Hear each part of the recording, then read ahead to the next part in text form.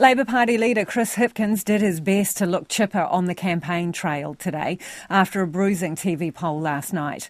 The latest Newshub Reid Research poll has support for Labour at a 6-year low, with National and ACT comfortably forming the next government. Our political reporter Anneke Smith is on the campaign trail. National Party supporters making some noise on Wellington's waterfront in Petone, relishing honks and toots off the back of a promising poll.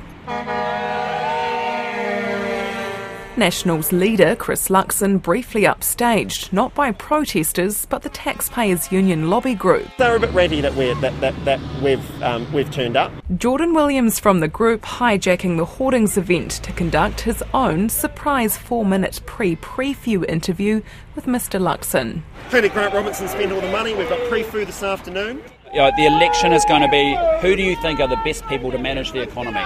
Who's the best people to take our country forward? And that's what we're going to do. Very good. Thank you had no idea they were coming? You had no idea they were coming? No.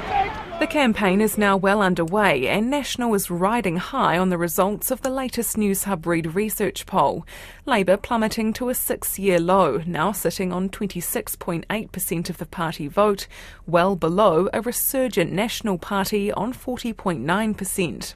The right bloc has a healthy lead on the left in this latest TV poll. You wouldn't know it watching Chris Hipkins tour a corn chip factory today, playing coy on celebrating just yet, with more than 4 weeks to go until election day. Well, look, nothing changes. We just carry on through, thinking about the things that actually are common sense and will take New Zealand forward. Down south, Labour leader Chris Hipkins put on a brave face in Christchurch. Nice to be here. Hi there, how are you? Maria, nice to meet you. From Michelle Pharmacy. Good to meet you. G'day. Showcasing his party's policies. How are the free prescriptions going for you guys so far? And scooping some ice cream. So, the good news is that you got 8 scoops, so you're on par with Chris Hipkins. The bad news is there was no getting away from the washout of a disastrous poll result, the lowest since Andrew Little was Labour leader.